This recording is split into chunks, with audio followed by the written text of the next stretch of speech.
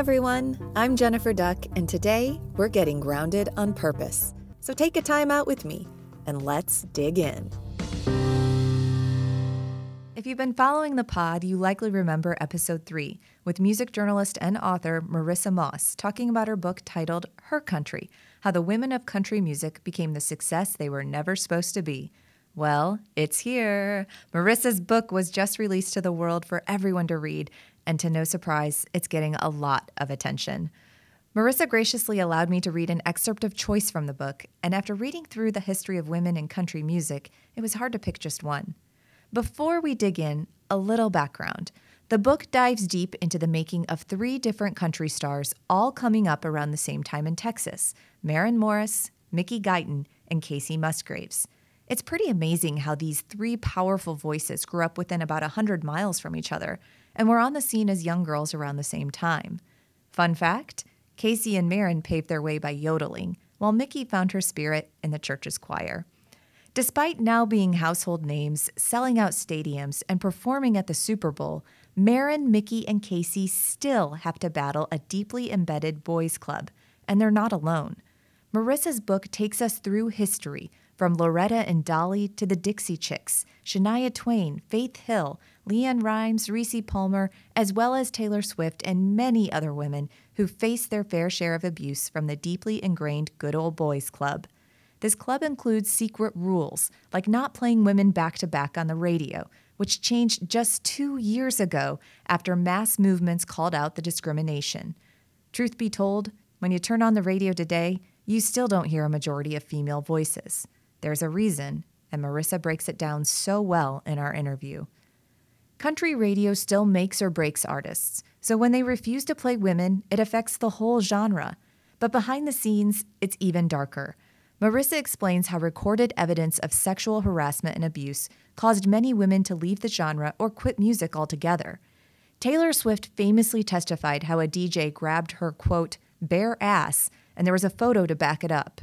The DJ was so emboldened by the accepted culture of abuse in country music, he actually sued Taylor Swift for defamation. Taylor fired back and won, but shortly after this incident, Taylor left country music, opting for pop. Who could blame her? So many other women faced similar abuse, including Kacey Musgraves. Marissa explains how an interview with a country radio host named Broadway led to a conversation both on radio and online about Kacey's legs.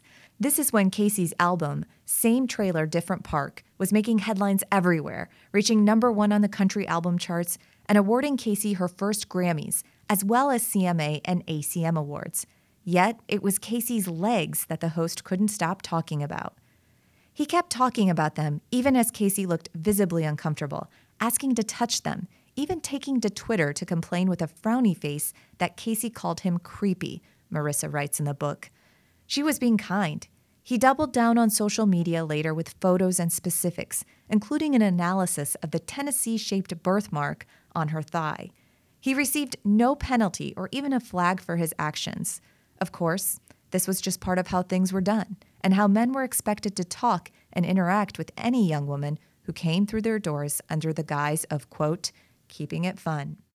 Alluding to Kacey's Grammy Award-winning song Merry-Go-Round, Marissa writes, country music could somehow simultaneously be the genre fearful about saying the word damn on the radio, but support a culture where making a comment about a woman's body wasn't just part of the program, it was encouraged. We linked Marissa's book in our show notes so you can read more about how some of your favorite female artists are trying to pave the way for future generations to get equal play, equal pay, and the respect they deserve. What I personally realized in this interview is that this is all part of a cultural problem not only in music, but in nearly every business that will only change if we shine light on the issue. History has shown that when we can truly listen to each other and speak our truths, we can all be better for it. I hope you all enjoy this eye-opening and honest conversation with Marissa Moss. As always, thank you for listening and learning more with me today.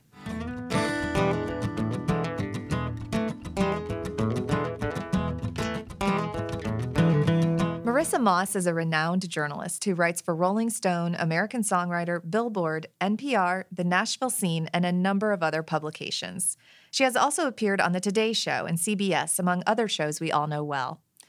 Marissa was the 2018 recipient of the Rolling Stone Chet Flippo Award for Excellence in Country Music Journalism and was given the award of Best Music Reporter by the Nashville Scene. Her breakthrough story in Rolling Stone Country on the culture of sexual harassment in the world of country radio opened people's eyes to the problems plaguing country music and added a new dimension to the Time's Up and Me Too movements. Marissa Moss, we are so grateful you are here with us today. Welcome to Grounded on Purpose. Hi, thanks for having me. I want to get to the book in just a minute, but first I want to focus on your passions and your purpose. You've graciously spoken to my students on several occasions, and I always walk away thinking, Marissa has that rare combo of grit and grace. And not only have you reported these groundbreaking stories on music and culture, but you've worked with Maria Shriver's Women's Conference and the American Foundation for Equal Rights, among others. How did you come to find this important part of your purpose? Was it natural? Did it happen kind of right away, this is what I'm going to do? Or did things kind of fall into place and then you were driven to those areas? I love that question. First off, I love speaking to your class. It's so fun and it's so inspiring. Like I always leave just feeling really good about the future of journalism and young kids today. Like I sound so old when I say that, but it's because I kind of am old. But I love it. And it's a good plug. So anyone who wants to be a guest speaker can come now. You're like plugging me up well, so thank you. Yeah.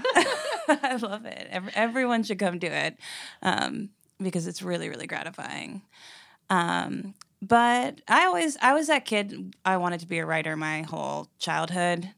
I didn't have any talents that I didn't start out in music and then realized that I didn't have any talent, and I always knew I had no talent in music or anything like that. I couldn't act. Like I was good enough at writing, and I loved it. I loved telling stories. That was just kind of my thing, and I was super obsessed with Rolling Stone and Spin, and my heroes and celebrities were the writers in Rolling Stone, which is weird for, I guess, a 13-year-old kid, but that was me.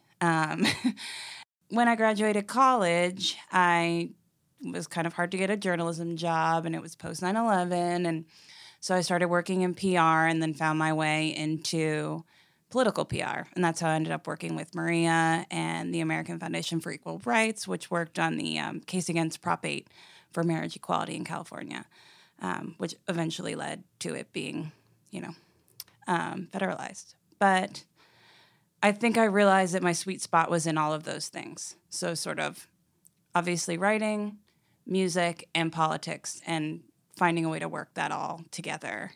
And being around Maria Shriver was really inspiring too, because she has a really unique way of kind of bringing in all of her loves together. And that's what she created with the Women's Conference. So she was like, I'm really into, issues that are important to women, and but in a super broad way. So she brought in everything that she loved. I think one year, Michelle Obama came and Alicia Keys, and then she had, politicians, and then she had writers and musicians, and she had everything. And she just kind of found a way to kind of make it her own. And after I left there, I just sort of, dove full-fledged into writing when I moved to Nashville. And that's the short, long, rambling story of my life.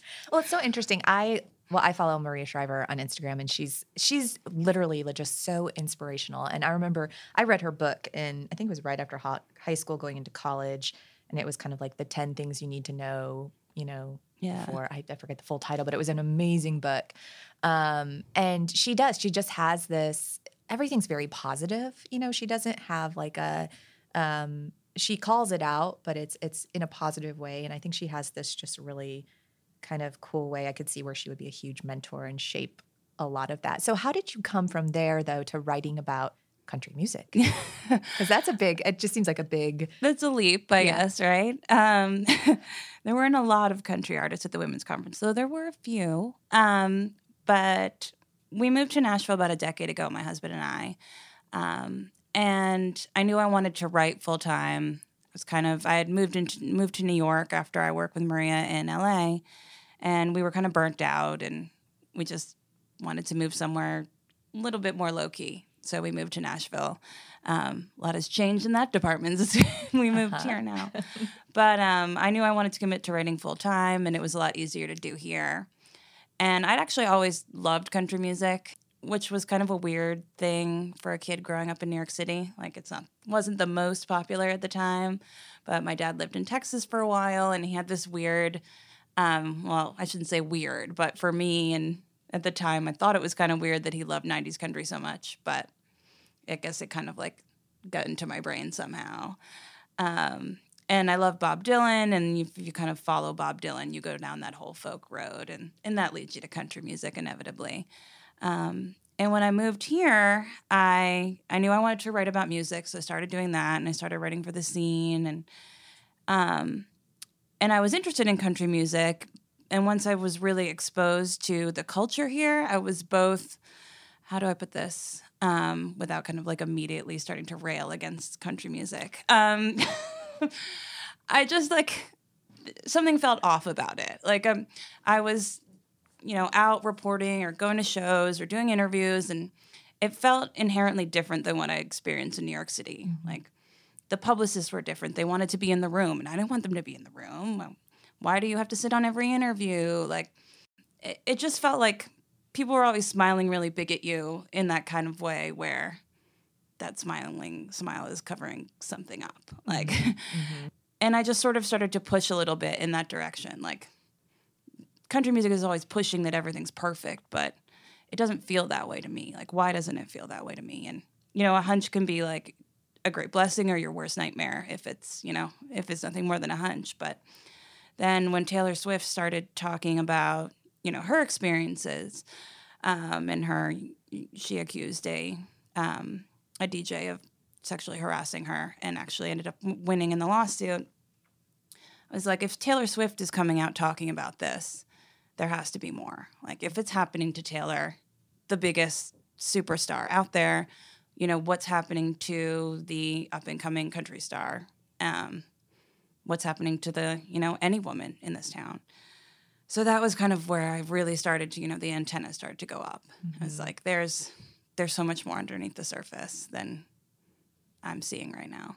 Yeah. And you get into this in the book. I mean, this is a lot of the premise of the book. And I love the description, so I'm going to read just a part of it, word for word here. It says, the full and unbridled inside story of the last 20 years of country music through the lens of Maren Morris, Mickey Guyton, and Casey Musgraves, their peers and inspirations, their paths to stardom, and their battles against a deeply embedded boys' club, as well as their efforts to transform the genre into a more inclusive place for all, and not just white men in trucker hats. I grew up with country music, so you were talking about the 90s country. That was me, and true story, I even performed Shania Twain's Man, I Feel Like a Woman, like live on stage at a talent contest. Yeah. What? Can you do it now? Hell no. Musical interlude? No. No. I mean, I'm at this like music, mega house university, and it's a deep, dark secret. And no, I could never, because I work with amazing songwriters like we were talking about. But, looking back on all of this, it kind of speaks to me more. I don't think it spoke to me at that time, but you had the Shania and, these women coming out and, man, I feel like a woman in these statements, right? But how did this good old boys club reemerge? I feel like we were coming, out of it. How did it reemerge in the 2000s? Yeah. And that's kind of where my book starts out. And there's a lot that's been written, I think, about those women, specifically Shania, Reba, Faith. And I sort of pick up there and then go beyond. So it starts with Shania, at the top of her game, the Chicks, Faith, Reba, Trisha Yearwood, just this explosion of women in country music in the mid to late 90s. And it's funny how when we say explosion, it's still not equity. It was like, the highest I think it ever was 33% women on country radio. But that is like, whew, that's high, But to kind of make a long story short, I think, can I swear on this podcast? I just realized I was about to swear. But I think it scared the shit out of a lot of people. And that's the summary of it. Obviously, I go a lot more in depth, tracing through what happened with the Chicks and speaking out against George Bush. And, kind of what happened after 9/11 and this influx of patriotic songs and how that impacted what, women's roles in country music and kind of the types of songs that country music was looking to put out in the universe. But, I think all of those women succeeding really scared a lot of people in this town. And it just, looking back, the one thing I realized, especially when I got to the Chicks, which I witnessed from living in New York City, living from 9/11, very close to 9/11, and experiencing it that way and being very anti-war, participating in anti-war protests at the time. I was sort of like, yeah, that's awesome, like great for that. That seems like the kind of country music I want to get involved with. It was a very different experience of the Chicks from people in Nashville, obviously. But when I kind of reconstructed those events, I was just like, well, of course this was going to happen. Like they were always going to be pushed out of country music. They just needed something to latch onto. If it wasn't the statement that Natalie Maines made on stage saying that George Bush, she wasn't proud that he was from Texas, which is such a small comment. Like, it's crazy. But it kind of seemed inevitable. Like, they were always going to be pushed out. It was like a ticking time bomb. It's so interesting you say that, like, that's such a small comment because we are in, now looking back at the past, 6 years even, just the rhetoric that's happened and thinking like, oh, I'm ashamed he's from Texas. And I'm just thinking of our, society and how maybe social media plays into this too. Like, there really wasn't social media when this all happened. Right. So how do you see social media transforming and maybe, I don't know, like it's such a double-edged sword, but how does that play into all this too? Because it's good with the Me Too movement.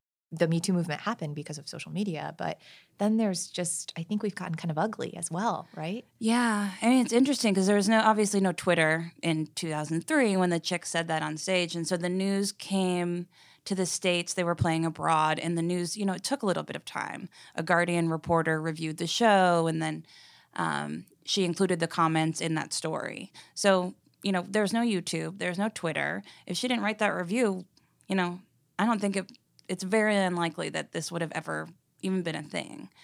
So the Guardian reporter wrote about it, and then it got picked up over here, and then it was just, kind of chaos from that. But it's really interesting to think about what it might have happened if we had social media at the time. Because now, everything's a fire, but the fire only burns for 2 seconds, and then it's out, and then it's smoke, and the smoke, floats away. It's a double-edged sword.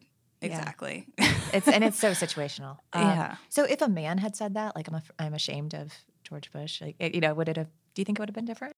I do, to be honest. Country music at the time was so clutching to patriotism as its bread and butter and its driving force. That was the trucks and tailgates of 2003. It was America, flag, that's it. Soldiers, just full on patriotic mode. So it wouldn't have been great probably if I don't even want to make a suggestion of a man who might say that because I'll probably get a cease and desist or something.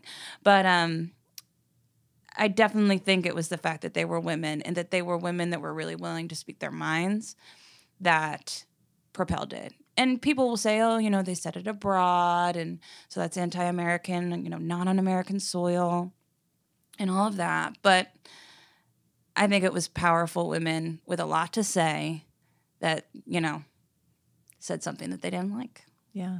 Well, and we're seeing that, people, this kind of goes back to the speaking your truth and where your story kind of all begins, right? Like speaking your truth and advocating for others to speak your truth, their truths. And I think this is something, there's another thing I want to kind of bring up. You tweeted something right after the CMA Awards that kind of stuck with me. You said there were some beautiful moments at the CMAs that, make no mistake, came entirely from artists living and singing their truths, even when it wasn't the sensible or obedient choice and not the noble efforts of an organization or industry striving to be better.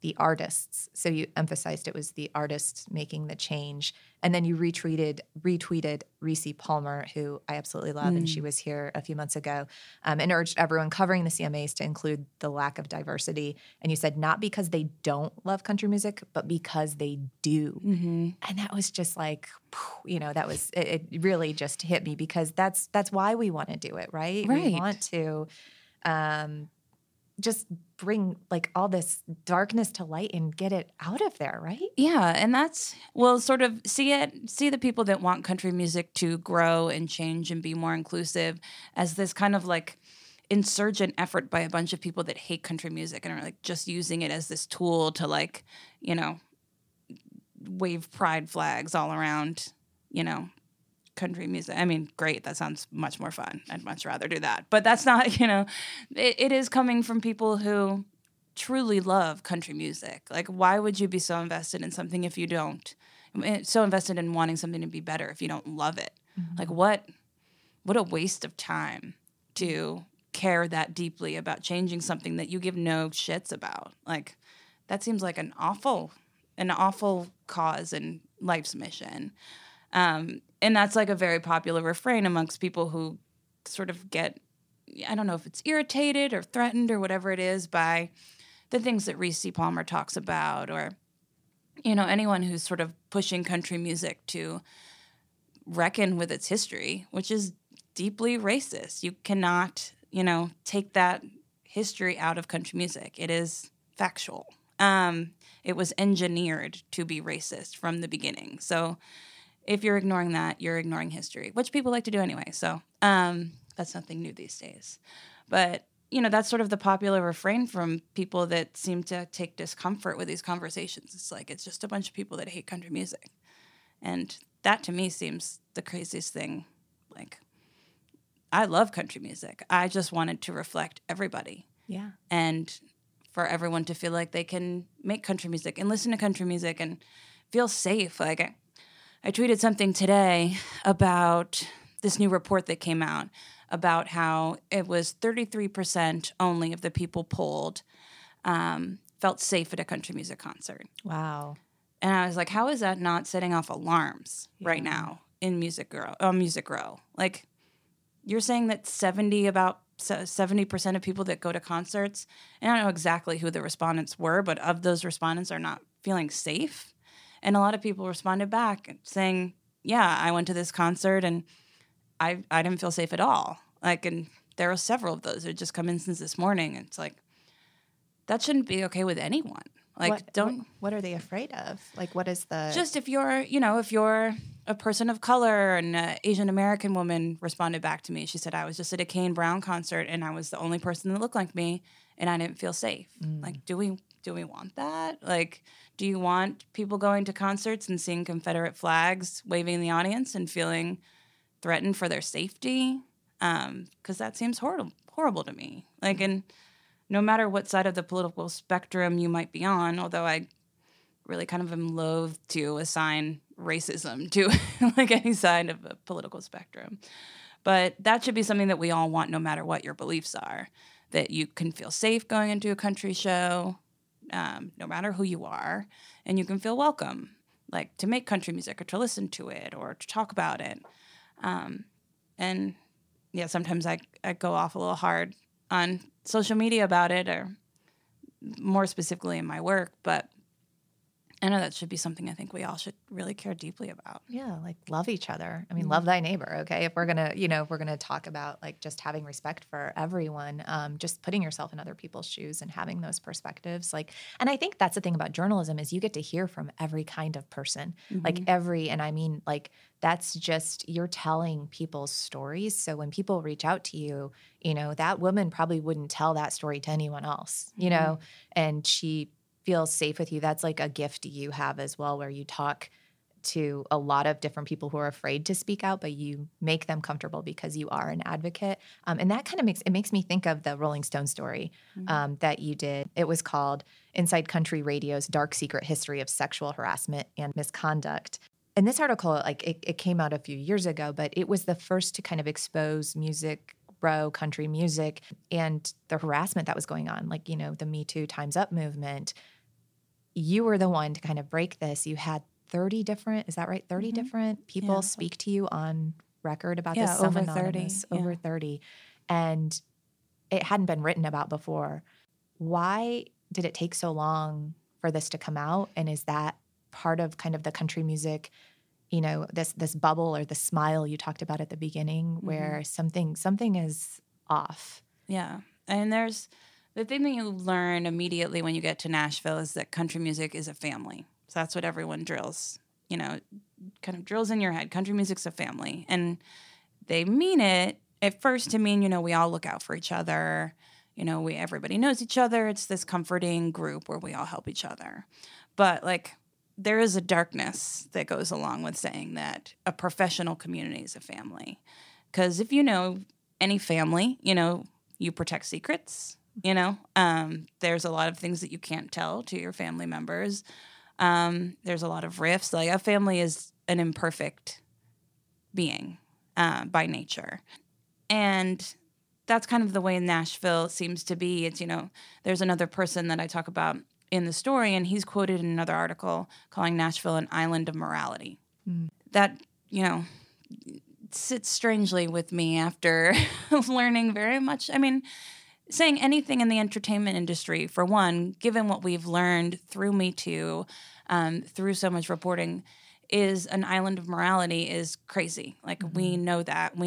You can even just look at, you know, the representation of women or people of color to understand that alone doesn't make it an island of morality, let alone what I found out in my reporting. And Nashville just hadn't, and I still don't think it has enough. And I think there's more to say and more reporting to do in terms of pushing Nashville to really, you know, have its, quote, Me Too moment. Because I don't think it has. I hope that article started the conversation, but I know there's more that needs to be said. The thing that I tried to explore in that piece that, again, was sort of started out as a hunch, but I think kind of bared out in the reporting, was that there is a connection between how few women you hear on country airplay and what's going on in these country radio visits. It's all interconnected. And that seemed really significant to me. And if you're a woman, and this applies to any industry, if you're feeling threatened or unsafe, or you're experiencing sexual harassment or sexual abuse, it's very difficult to succeed. And we're doing a really good job in Nashville of keeping that, you know, keeping that wall up for women. You know, if you're already fighting with other women for the one spot, that only goes out, mind you, to white women. So if you're one of a select group of white women and you're fighting for that one white lady spot, you are not going to speak out against the program director who touched your leg, or the person at the label who told you to, you know, show more skin, or the, you know, radio rep who left a provocative message on your phone. You know, it all keeps women exactly in their place. Yeah. And I think that's important to note, like, this isn't just country music, big tech, the law industry, the media industry in general. And I mean, this is something I can speak to. So Katie Couric was just in town, and I, of course, worked with her. But she talks about journalism's problems with harassment and misogyny. And, you know, she started at ABC News. 20 years later, I started at ABC News. All her stories in that book replicate, like, 20 years later happened to me. You know what I mean? Like, it's just, it's spot on. And there is a 20-year like gap of how that happened. And it's not just ABC News, you know, it's the industry in general.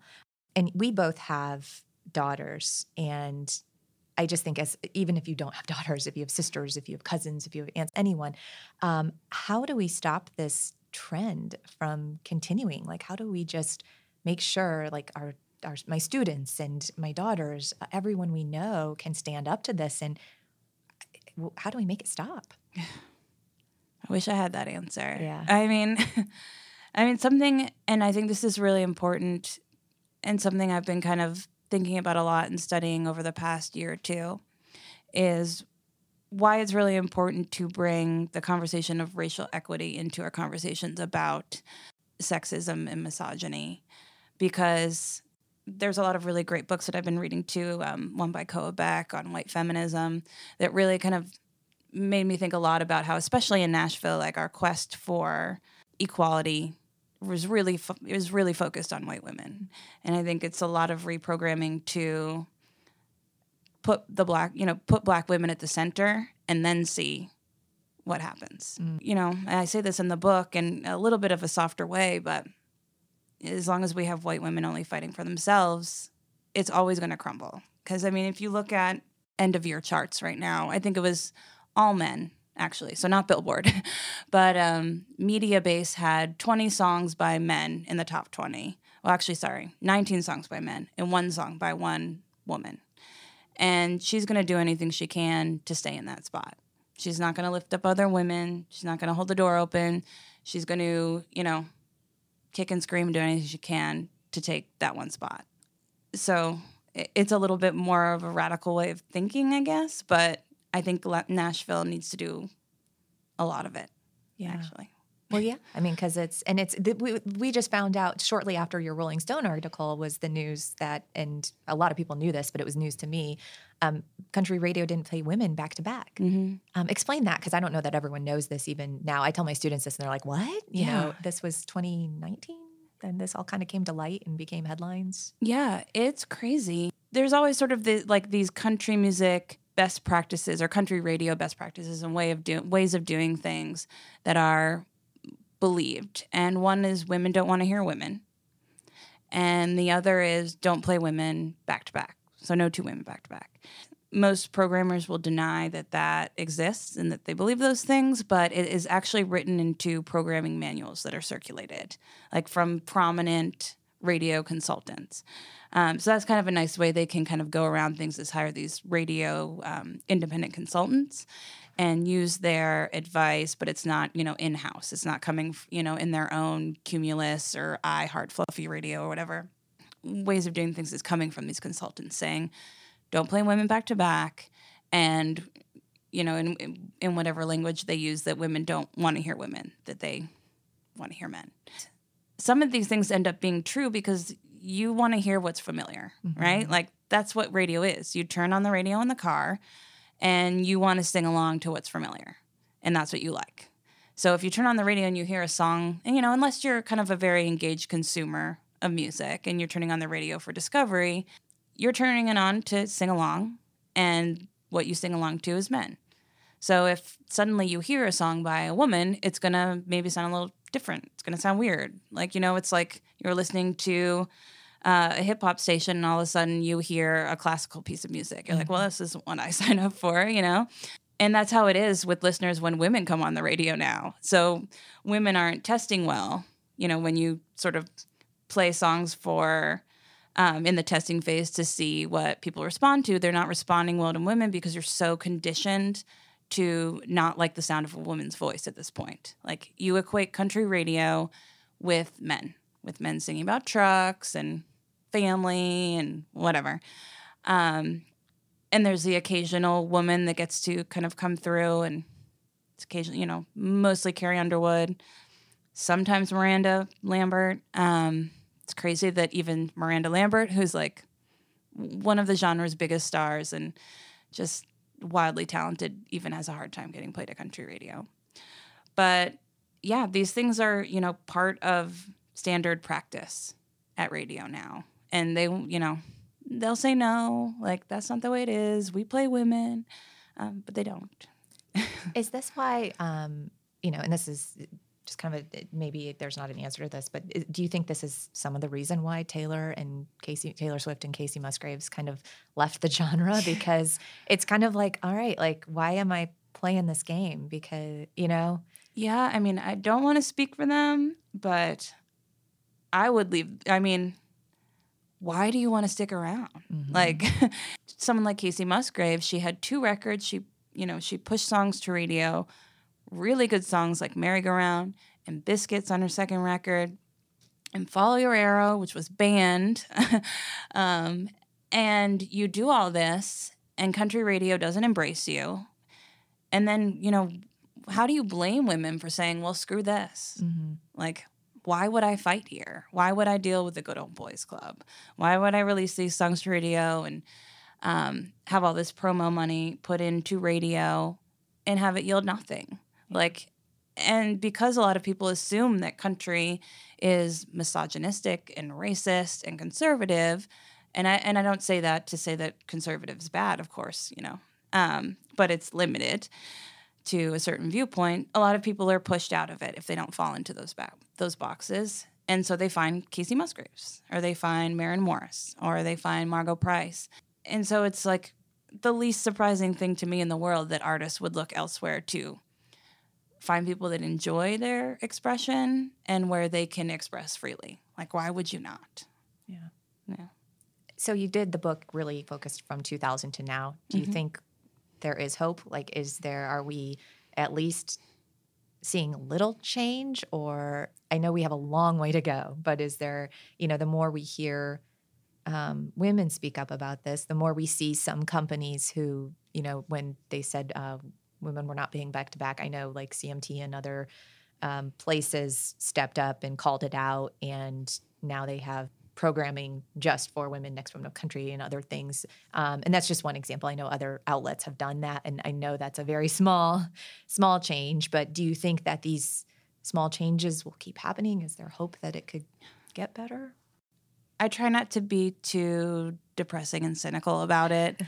If we're talking about radio, it's not changing. I mean, in that one, we could do a whole other 7-hour conversation on, the Telecommunications Act and consolidation and all that stuff. So the problem at radio is really deep. It's far more even than just appealing to who's programming now, because the industry is consolidated so deeply and it's automated so deeply. So that, like, to me is, I don't ever want to say anything's a lost cause, but that one won't change unless people start going after advertisers, which is what I would do if I were going to be an activist in the space. I would target these advertisers and say, you're advertising, on shows that are basically fully sexist and, exclude women. Like, maybe you should pull your advertising. But I mean, kind of where I am now is that it just feels like there have to be other paths. Like, country music feels splintered, and I think that's upsetting for people to realize, but you're not melding these worlds back together. There's an earthquake, and, we're drifting. The two sides of country music are drifting apart. There's the people who are successful on country radio, and there are the people who are not, and who are never going to be, no matter how hard they try. And that's really sad, because there's a lot of people who want to be on country radio, who grow up with country radio, and who that means success to them. And in a lot of ways, it is success. Like, if you want artists who like to make money and be able to devote themselves full time to making music and touring, they have to, have market share. I don't know. I try not to be too doomsday about it. But I think for country radio to change, it needs some, like, radical action. Yeah. And we're not doing it now. Everyone's just sitting and twiddling their thumbs. And the labels blame radio, and radio blames labels, and everyone blames someone else, and no one does anything because everyone's making money, and has nice houses in the Panhandle, and no one's doing anything. Yeah. So it's something that definitely will continue to have conversations on. And the book, I mean, really fleshes out the history of this. I mean, the full 20 plus years and going back even before that. But there is just so much history to be learned. And again, as someone who grew up in the middle of nowhere in Ohio, listening to country music at every football game and high school dance, and I mean, the Garth Brooks, the dance, I mean, that was the longest song, and you better choose the right partner, right? Or Faith Hill. I just grew up with all this. I never realized the history either until I moved here and really started diving in and started following your work. And it's so important what you do. And it's hard. I mean, it's hard to talk about all this, but if we don't talk about it, like, then what, Yeah. So what you do is just bringing back to the whole purpose. Your purpose is so important for us as a society. So thank you so much. Thank you. Well, this brings Likewise. us, thank you. This brings us to the final minutes of the podcast. And this is where we do kind of the speed round of questions. Oh boy. Okay. You ready? Yeah. Okay. All right. I know. You need to do a little stretch. Yeah, do stretching anything. out Okay. a little bit. So just in a few words, tell me, what does the word grounded mean to you? These days, probably family. My kids. That probably answers question 2, but what's keeping you grounded right now? My kids, but more than that, probably their future and thinking about what that looks like. If you had to sum up your purpose in 5 words or less, what would you say? Making things better. What's feeding your purpose right now in terms of books, podcasts, documentaries, movies? I'm seeing what is going on in country music that's positive and enriching. Reese Palmer's work, all the people in Nashville who are really fighting to make a change. Website called Black Opry. There's a lot of really amazing people out there fighting really hard, and that's really inspiring. Yeah. And your book is feeding your purpose too, I assume, right? Yeah, I guess so. Well, thank you so much, Marissa. This has just been a pleasure, and I know it's such a busy time for you with the book coming out. We're so excited. And again, we're going to put the link in the show notes, but thank you for joining us. Oh gosh, thank you for having me. Thank you for listening to Grounded on Purpose. If you enjoy the podcast, please take a moment to subscribe and leave a rating, which helps others find us and helps our small team to know we should keep producing more episodes. You can also follow us on Instagram at Grounded on Purpose. Every day is a gift with a new lesson. Please join us once a month as we get grounded together on purpose. Thanks again for listening.